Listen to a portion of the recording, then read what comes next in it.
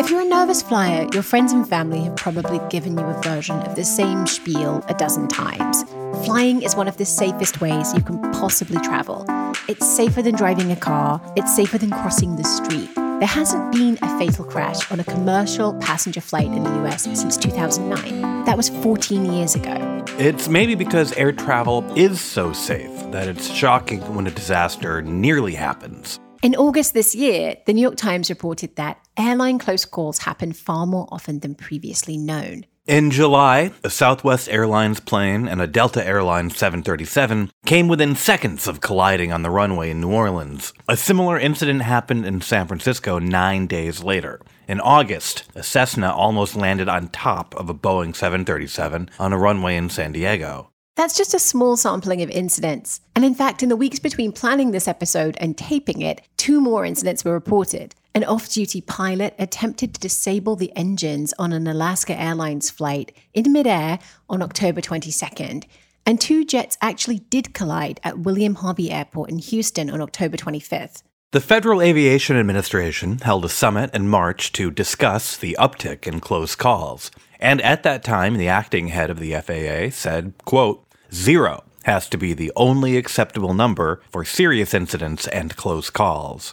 Today on the show, we're looking at the increase in near misses. What has to go wrong for 2 planes to come close to crashing? And why does it seem to be happening more? I'm Laura Marsh. And I'm Alex Perrine. This is The Politics of Everything. This episode is brought to you by Visit Williamsburg. In Williamsburg, Virginia, there's never too much of a good thing. Whether you're a foodie, a golfer, a history buff, a shopaholic, an outdoor enthusiast, or a thrill seeker, you'll find what you came for here and more. So ask yourself, what is it you want? Discover Williamsburg and plan your trip at visitwilliamsburg.com. American commercial aviation safety is, by any measure, a success story. In a system that transports nearly 3 million people a day, there hasn't been a fatal crash in more than a decade. So what do all of these close calls indicate about the state of commercial air travel? Journalist James Fallows has written extensively on the subject at his Substack newsletter and is himself an instrument-rated pilot. Jim, welcome to the show. Alex, thanks very much. So there have been a number of highly publicized close call incidents at airports throughout this year. Can you talk us through some of the most notable recent incidents and tell us what exactly happened? So how about if I start with this near catastrophe in Austin? Because I think that is something that has people in the aviation world most distinctly worried, because that was the time we came closest to having something like the highest fatality aviation disaster in history, which was back in the 1970s in Tenerife. Yes, Tenerife, yeah. Where one 747 taxi was taking off into another. What happened in the Austin circumstance was sort of everything that could go wrong, going wrong. And so the scenario was very bad weather. There was an overcast of about 200 feet, which meant that if a plane was landing, it couldn't see the ground until just a few seconds before it touched down. It also meant that the tower controller in Austin, the person who was telling the planes take off, land, et cetera, couldn't see what was happening in front of him. And the heart of the problem was that there was a FedEx plane that was inbound for landing there. And it was, I think, 6 miles out when it was cleared for landing on a given runway in Austin. After that clearance, this Austin controller also cleared a Southwest plane to take off from that same runway. Oh. And the next sort of 60 seconds will loom large in the NTSB investigators' minds. One of the crucial elements was when the Southwest pilot said, essentially, "We are ready." Mm-hmm. That's something you say when you're going to get on the runway and then leave. Yeah. And so the Austin controller cleared this plane to get on the runway. And hearing this, the inbound FedEx plane said, just confirming, we are cleared for landing. They're now, say, 3 or 4 miles out of this point, which is, let's say, a minute or less of inbound time. The seconds tick by, let's say maybe half a minute or so. And again, the FedEx plane coming in is wondering, what is going to happen here? I am cleared to land on a runway where I know that a plane is. And I haven't heard from him that he is taking off. And the Austin controller checked with the Southwest pilot again, just saying, confirming you're getting going. It had been almost a minute's delay of that plane sitting on the end of the runway. When the FedEx plane came down out of this 200-foot ceiling and could see a plane sitting in front of it, just mere seconds away before they might have hit, the FedEx pilot had the awareness to tell the Southwest plane, abort your takeoff. Now, Southwest was beginning its takeoff roll. Oh, boy. Something you normally hear from the controller. Southwest couldn't do that. They were already too committed. The FedEx plane went around. It could have been really terrible. Yeah. Because the Southwest plane was full of passengers. So that's the one that has most people's attention. But we can talk about others. Yeah, I mean, I think that one is a terrifying story. And to just go back a little bit, you compared it to the biggest disaster in aviation history, which was Tenerife. And Tenerife was a crash not in the air, but on a runway, right? Yes, and the reason this is not surprising in the aviation world is that aviation operates largely on the big sky theory. Right. It's amazing how empty the sky is when you're up there in an airplane. And the only places that are ever crowded when you're flying around are the approach paths to major airports. The only place that is more crowded in aviation than the approach paths to airports is the actual runway. Yeah. Runway space is the only time when all these enormous, fast-moving planes come together at one point. And what has people worried now is not planes colliding in the air, but planes colliding on runways. This incident in Austin is one of many incidents we've been hearing about. Why do you think there's been this sudden uptick in close calls? So that is a fundamental question that people in the aviation world are asking themselves. There are something like 40,000 commercial airplane flights every day in the United States, 3 million people on them. So is this merely law of large numbers? Yeah. Or is there some kind of strain from increased traffic, from problems in the air traffic control business where there have been waves of resignations or just retirements after the COVID era, et cetera? So what people are trying to be sure of is that this is just bad luck as opposed to the warning sign of larger problems that might be ahead. And nobody knows. It's curious because it feels like there is a critical mass of these. Is it possible that we're just now seeing more scrutiny and each close call is actually being paid attention to? People like you are blogging about it. The New York Times has done several deep dives into these now. I often beat the drum or use any other analogy about the way the air traffic safety system is a model to the rest of us in having non-defensive, non-individual blame examinations of the entire system. Right. And the kind of transparency of saying, we almost had a problem here. What can we learn from it? We have 10 layers of redundancy. Do we need 12, et cetera? So I hope and believe that the air traffic system now is saying we had an actual collision just a few days ago in Houston at Hobby Field. We've had these other close calls. What do we need to be doing differently? You mentioned the Houston thing. Do you want to walk us through what happened there? Yes. So Houston Hobby Field has a layout that is characteristic of smaller second city airports as opposed to the big behemoth airports like LAX or like Denver. They have a lot of big runways, but they're arranged so they don't cross one another. Right. And a lot of older airports, you can think of O'Hare in particular and Boston Logan, and Houston Hobby is one of these two, have crossing runways. Yeah. So you have to be careful taking off and landing and taxiing and all of that. It would seem crazy to be able to... Yes, it does, yeah. It seems crazy they're designed this way, but, that's long ago. And it's crazy they can't be fixed because you basically can't build any new airports. So just to clarify, instead of parallel lines, we're talking about an X shape. Exactly. Like two runways that cross, that meet, right? Yes. An intersection. And they're basically the same length, and is often the case. These airports will have simultaneous takeoff and landing operations from the two different crossing runways. And Houston that day, the landing traffic was what they call on runway 13 right, coming in from the northwest to the southeast. Usually they'll have a minimum of a minute or two separation between the landing planes so that in between, once a plane is touched down and crossed the intersection point, the plane that's waiting to take off in the crossing direction can do so. So these are two private jets with a total of like 8 people aboard. One of them was cleared to land and following the rules, coming in from the northwest to land on this runway 13 right. when, for reasons nobody knows, another business jet took off at more or less the same time on the crossing runway, which was runway 22, headed towards the southwest. And the planes not simply came close to hitting each other, they did hit each other. Yeah. As the landing plane just cleared the intersection, the other plane was going through, and its wingtip clipped the tail of the other plane.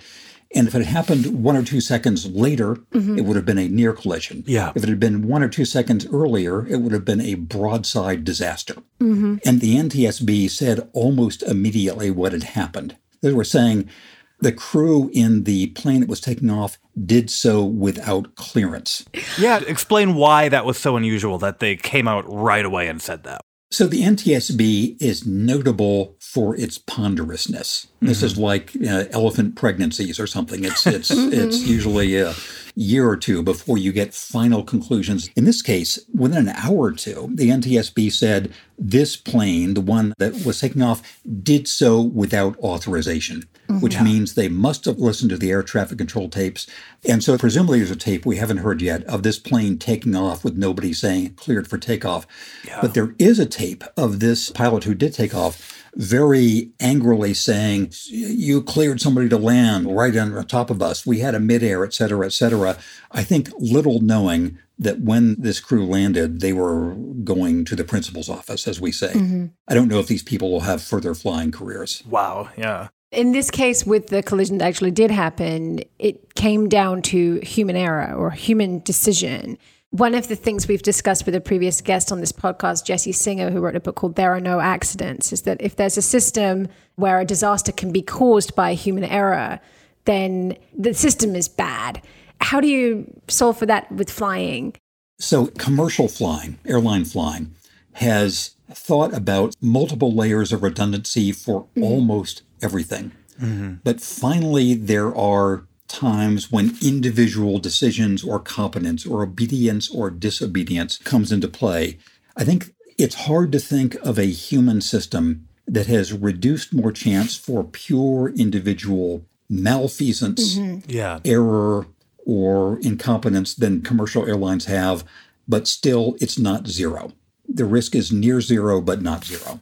Back in 2020, you wrote a piece in the early months of the pandemic with the headline, "Air travel is going to be very bad for a very long time." And we're now about 3 years out from that. Do you think that there have been changes as a result of that period when it was extremely hard to fly, a lot of low morale in the airline industry? So I think there's a hypothesis that a lot of the close calls we're hearing about now are related to the pandemic and its after effects. That hypothesis is mainly about the air traffic control system. That, like a number of other organizations, there was a wave of people who thought, I don't need to do this anymore. And there was a lot less air traffic for a while, less market for air traffic controllers. A lot of them retired. A lot of new people are being trained. And so there is one view, maybe this is a problem. Maybe it's a new cadre of people who are not up to the task. I think the more mainstream view is that we're talking about a system that actually has finite limits. Finite limits are not the sky, they are the runways. And how many incoming and outbound airplanes any given airport can absorb. And there just is a limit to how many of those there can be. I'm going to tell you one other thing without your asking me. Back at the dawn of time, which is to say the administration of Jimmy Carter, air traffic was deregulated. I was then myself writing a number of the orders that willed this into effect. I was not conceiving them. Alfred Kahn, the air traffic regulation czar, was, but I was sort of writing them. So I feel responsibility and guilt for all the things that are brittle. Well, tell us what was supposed to happen. So the logic of deregulation was that air travel in the U.S. before that was almost Soviet style in its centralization. It also was very expensive, and only a very small fraction of the public could travel, and it was much less safe than now. So it was the idea of deregulation to have airlines compete on price and to be able to have routes whenever they want. And the main effect has been to make air travel much more economically rational with all that means for good and bad. The bad is there is essentially no slack in the system. Every plane is full. Every baggage handler is super busy. Everything is right at capacity. That's economically rational, and it externalizes the friction onto the traveling public. It's just like we discovered this about so many other things during the pandemic, the sort of just-in-time economy. It happened with logistics and shipping. And in a sense, we are discovering, I think, the limits of air travel. We just cannot fit more of it. You mentioned that air travel used to be much more dangerous, even when it was more regulated. Why did it become safer? Is it just technology? I would put at the top of the list the way people in the system behave and hold one another accountable and train and all the rest. But there are a number of very important technology reasons, too.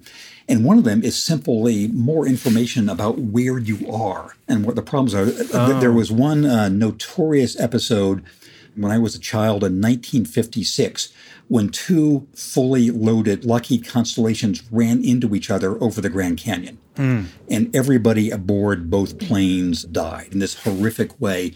And that was an impetus for having much better radar coverage over the entire country. And now, if you're in the cockpit, even of a little plane like I have, or a big airliner, you know more about your surroundings than one does driving around with a phone. You can see where the weather is moving. You can see with a system called ADS-B, where other planes are around you and how your track is coming in towards theirs.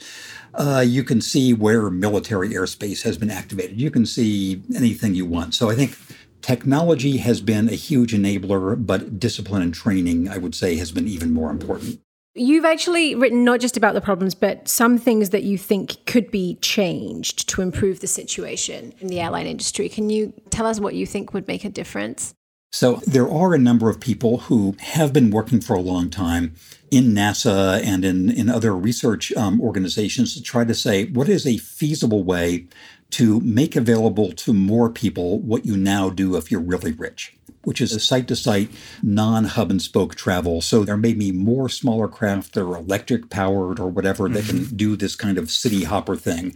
There are vertical takeoff and landing possibilities, and there are electronic things that can sequence back and forth. I think the main solution is something that will reduce the pressure on what is inevitably a finite asset of coming to these runways. Basically, finding some way to relieve the pressure is what we can hope for.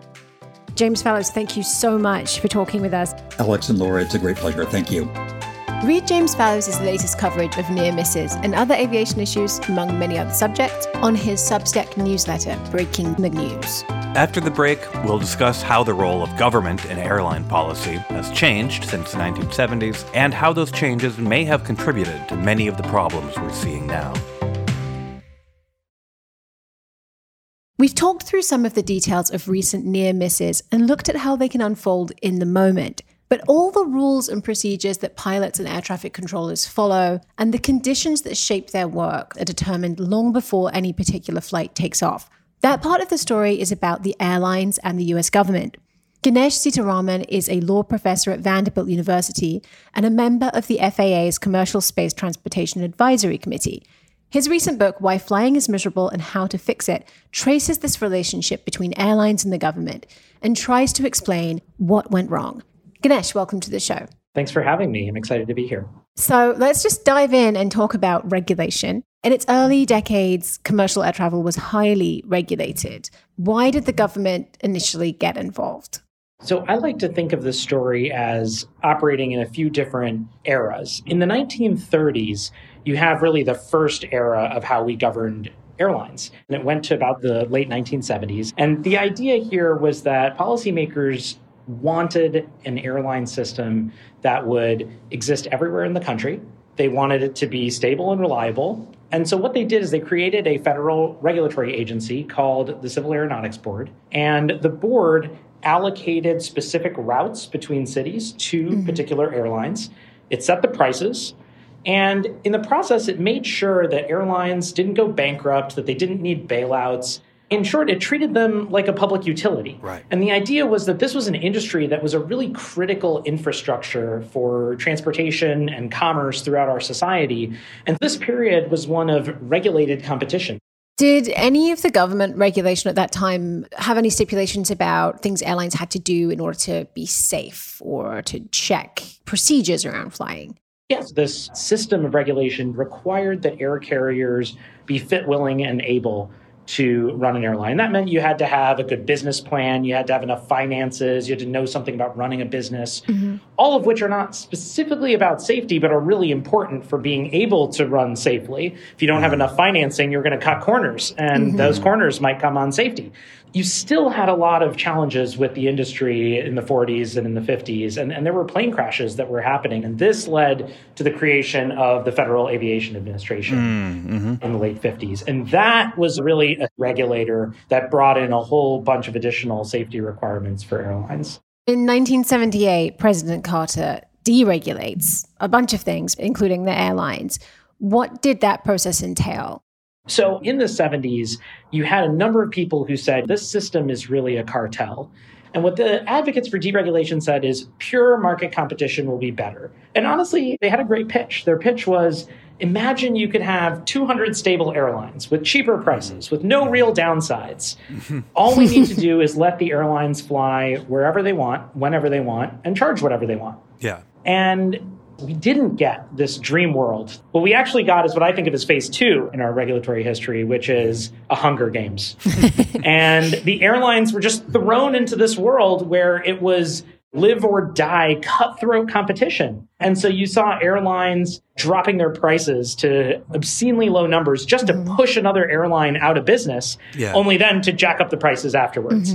They were trying to break their unions, and new airlines were coming in with no unions. So you saw major labor management strife. There were dozens of bankruptcies. There were dozens of mergers. It was all kinds of chaos in the 1980s. And over time, where we ended up was settling into what I think of as really the third phase, which is a kind of monopoly capitalism that we're in now, where you don't really have that much choice. And a lot of the time, you get bad service at bad prices. So from your perspective, why didn't deregulation work the way its advocates said it would? So the reason is it really gets to the fundamental economics of the industry. And businesses that do basic infrastructure, utilities, things like transportation sector, energy, telecommunications, they're not normal businesses. They have tendencies to monopoly that come from being hugely expensive to get into these businesses. Like you got to lay power lines or lay down railroad track, They also have economies of scale. They're big networks that are often required. And in a lot of cases, we actually don't want there to be a lot of competition. Like you don't want 20 electric wires coming to your house. So you actually just want one wire. But the problem then is, well, now you've got a monopolist providing the one wire, and they're going to abuse their power. They can charge whatever they want, And they can charge whatever they want. And so to me, what they decided in the 70s was this isn't a utility. This is just like any other company. Running an airline is exactly the same as making coffee mugs or operating a convenience store. They didn't understand how the industry's basic economics work. And so I think they made a lot of mistakes in this. But part of it was also ideological. Khan himself, one of the big advocates, said he thought it was illegitimate to care about quality of service, for example. Kind of a weird thing to say, like his own personal preference is that we shouldn't care about quality of service, but as a society, we might care about that. The fact that he doesn't care about it doesn't mean the rest of us don't care. And if you do care about it, you might want different public policies. I mean, I think it's interesting that we did deregulate the customer experience, but we didn't actually deregulate the safety part, because I feel like all of the downsides of that would have been apparent in a way that they weren't for the economic aspect of it, right? So we kept the stringent regulation for safety this whole time. Yeah, one of the big shifts that did happen with deregulation was a kind of watering down of the requirement I mentioned earlier, is an airline fit, willing, and able to fly. And there were dissents during the early period of deregulation where one of the commissioners on the Civil Aeronautics Board said, we're really letting anybody who even has a conceivable business plan run an airline. We're not actually stringently looking anymore at this. But by and large, Alex, I think that the fact that we still have the FAA is really important for making sure we have airline safety. One turning point with the FAA that has come up in some of these debates about safety, though, is the 1981 air traffic controllers strike, when Ronald Reagan fired 11,000 of the 13,000 air traffic controllers.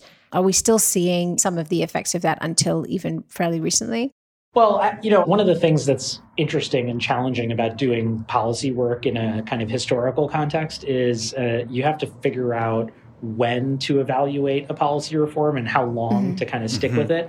And for things like deregulation, I mean, this was 45 years ago now, and the traffic controller strike is 42 years ago now. And so I think there's a real question of how much of an impact did these things have in the kind of day-to-day as opposed to the entire system that we have. And so I think both stories are stories of what's the overall structure of the system that we have, more than they are stories maybe about the kind of straight line, linear thing that you could say, here's exactly how, the strike here's how this led to affected things literally yesterday. Yeah, I think the questions around funding, questions around hiring and staffing remain huge questions. And I think there's a connection in how we think about what is the value of people in the airline industry.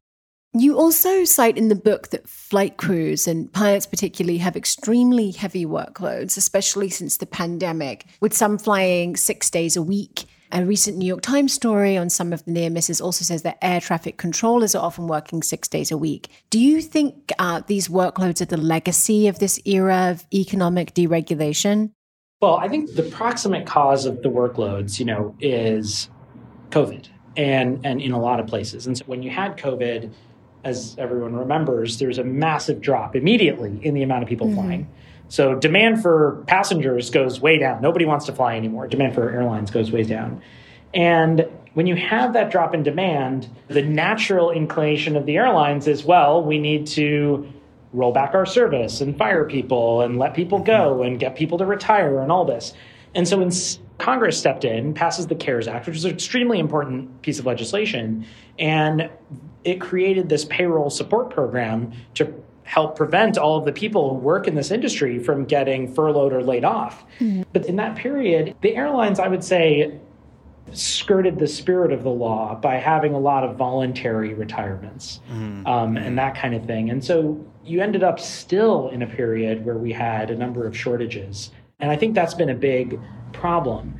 And that is part of the story of why there were so many cancellations and delays and other things in recent years.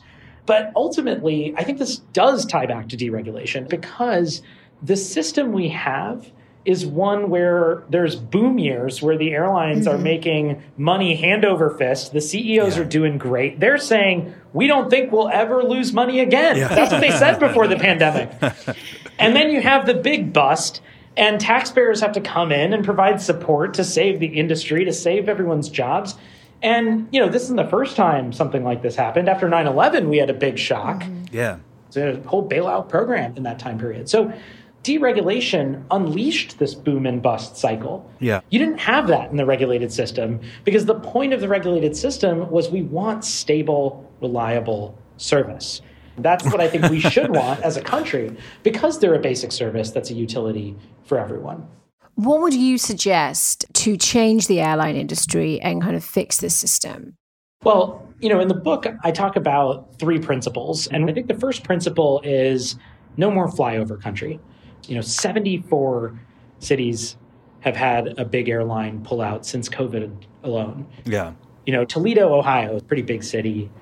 How many of the big airlines serve them right now? There's 4 big airlines. Yeah. I don't know. 0. 0. Oh, man. Yeah. None. They've lost all service from big airlines. Yeah. Dubuque, Iowa, 0. And, who wants to start a Fortune 500 company in a city that doesn't have an airport? Or who wants to even host a conference or exactly. And what about tourism? Yeah. Nobody wants to be a tourist in a place where they can't get there very easily. We're a big country with lots of talented people everywhere, and they should be connected to the rest of the economy, to commerce, to everything. So that's number 1. Number 2, no bailouts, no bankruptcies. We need to design a system that allows the airlines to do okay, and they should do okay, but to also be prepared for when there's crises, downturns. And that's not just the really big ones like COVID, like 9/11. It's also the regular things. Like they should be more prepared for weather events. We know they're coming, and we should be ready for that and design a system that works with that.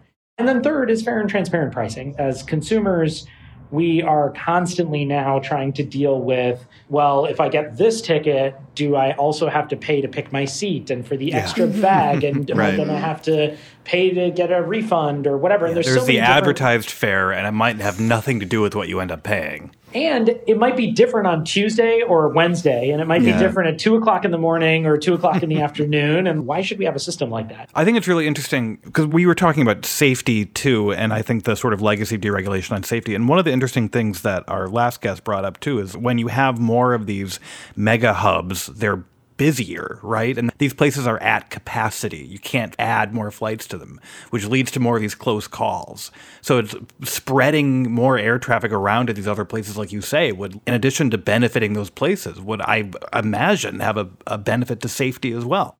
Yeah, and it's not just that, and it's not just the economic growth questions we talked about earlier. It's also delays and cancellations. Yeah. Because if you have high winds in Dallas and there's hundreds of flights on American going through Dallas, and they're shut down for a few hours, that cascades throughout the entire network because so much of their traffic goes through there. So when you have this kind of concentration in these big fortress hubs, it's actually worse for resilience in the system as a whole. The other thing that we see with concentration is related to competition. More concentration, less competition, higher prices. So Detroit, for example, in the period of regulation, in 1977, the biggest airline, Detroit, Delta, had 21% of the airport. Yeah. Delta now has more than 70% in Detroit. That's a huge change.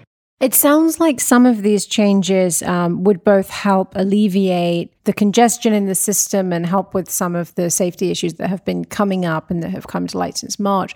But also they could make flying less awful just in general for the average person who's on a safe flight but is like, oh no, I didn't book my backpack, my carry-on when I got my ticket. So now I have to pay like the gate price to bring my backpack on. Exactly. Yeah. I think if you get the big structures right, it actually has a way of shaping incentives that actually solve a lot of other problems that maybe you didn't think you were solving. And one of the things that I think is a challenge is we spent a lot of years now trying to play whack-a-mole on airline policy, right? We need a passenger's Bill of Rights, and then one amendment in the Bill of Rights will be this little thing. But then next year something happens and we're like, oh, well, I guess we should add that one to the list. And then the year after we need to add, we can't play a whack-a-mole game because there'll always be new problems that are emerging. We should try to get the basic structures right. And if we do that, then we hopefully won't have to play whack-a-mole afterwards. Ganesh, thank you so much for talking to us today. Thank you so much. Ganesh Sitaraman's latest book, Why Flying is Miserable and How to Fix It, published by Columbia Global Reports, is out November 14th and is available to pre-order now. The Politics of Everything is co-produced by Talkhouse. Emily Cook is our executive producer. Lorraine Kadamatori produced this episode. Myron Kaplan is our audio editor. If you've enjoyed The Politics of Everything and you want to support us, one thing you can do is rate and review the show. Every review helps. Thanks for listening.